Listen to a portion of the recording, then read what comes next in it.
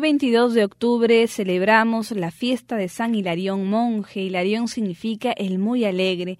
Es el santo de la abstinencia y del ayuno perpetuo. Nació en Palestina, pero no era judío. Sus padres eran paganos. Fue a estudiar a Alejandría en Egipto, a una afamada escuela de los cristianos, y allá se convirtió al cristianismo y se hizo bautizar.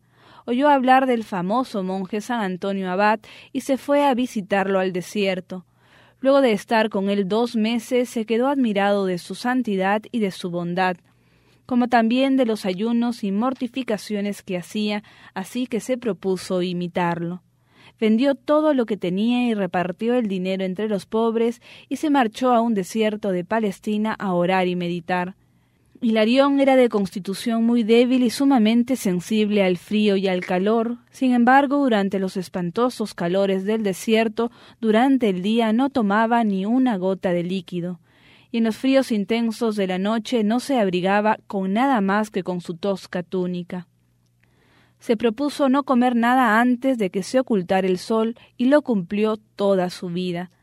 Cuando las tentaciones impuras lo atacaban con más fuerza, reducía su alimentación a la mitad de lo que comía de ordinario.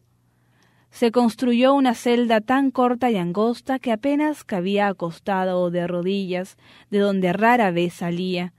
En varios sitios donde estuvo viviendo, su modo de ganarse la vida era recorrer terrenos solitarios y recoger la leña y mandar a algunos de sus discípulos a venderla, y con eso compraba el alimento para él y para los otros. Cuando ya llevaba 20 años haciendo penitencia en el desierto, unos esposos acudieron a él a pedirle que rezara para que en su hogar hubiesen hijos, pues ambos eran estériles. San Hilarión oró por ellos y Dios les concedió unos hijitos muy hermosos. Esto hizo que se volviera sumamente popular en los alrededores y empezaron a llegar montones de gente a visitarlo y a pedirle consejos y oraciones. Varios hombres quisieron imitar a San Hilarión y se fueron a vivir también en soledad. Él los dirigía y les enseñaba el arte de orar, de meditar y de saber dominar el cuerpo por medio de las mortificaciones. A los 65 años se dio cuenta de que no le era posible vivir en soledad, entonces decidió irse a un sitio aún más alejado y solitario y empezó así una vida errante. Se fue hacia los desiertos de Egipto, donde hacía muy poco tiempo había muerto el gran San Antonio.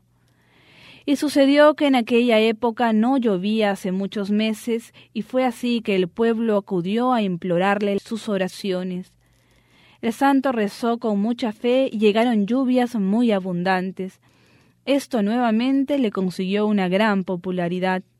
Luego empezaron a llegar campesinos mordidos por serpientes venenosas, y al ser ungidos con aceite bendecido por San Hilarión quedaban curados. El santo, viendo que no lograba vivir oculto y que cada día llegaban más y más personas a buscarlo, huyó una vez más. Se fue a la isla de Sicilia y se estableció con varios de sus discípulos en un sitio muy deshabitado. Pero otro discípulo suyo, que lo amaba mucho, San Esiquio, se puso a buscarlo por todas partes y fue en Sicilia donde lo encontró. Y se dio cuenta de que la gente lo estimaba muchísimo por su santidad, por sus milagros y porque jamás recibía ningún dinero ni regalo alguno. San Hilarión dijo que quería huir a un sitio donde nadie lo conociera. Y se fueron a la isla de Chipre, pero allá un maremoto amenazaba con ahogar a las gentes de la costa y destruir todas sus habitaciones. El santo echó una bendición a las olas y éstas se calmaron. Con esto definitivamente su fama se extendió por toda la isla. Al fin lo dejaron irse a vivir a una altísima roca donde nadie lo distrajera en su oración y en sus meditaciones. Allí murió muy santamente a la edad de 80 años. Quiera Dios también darnos a nosotros la gracia de dejar lo superfluo y quedarnos solo con aquello que nos va a llevar a encontrarnos con Dios y encontrar así nuestra verdadera felicidad.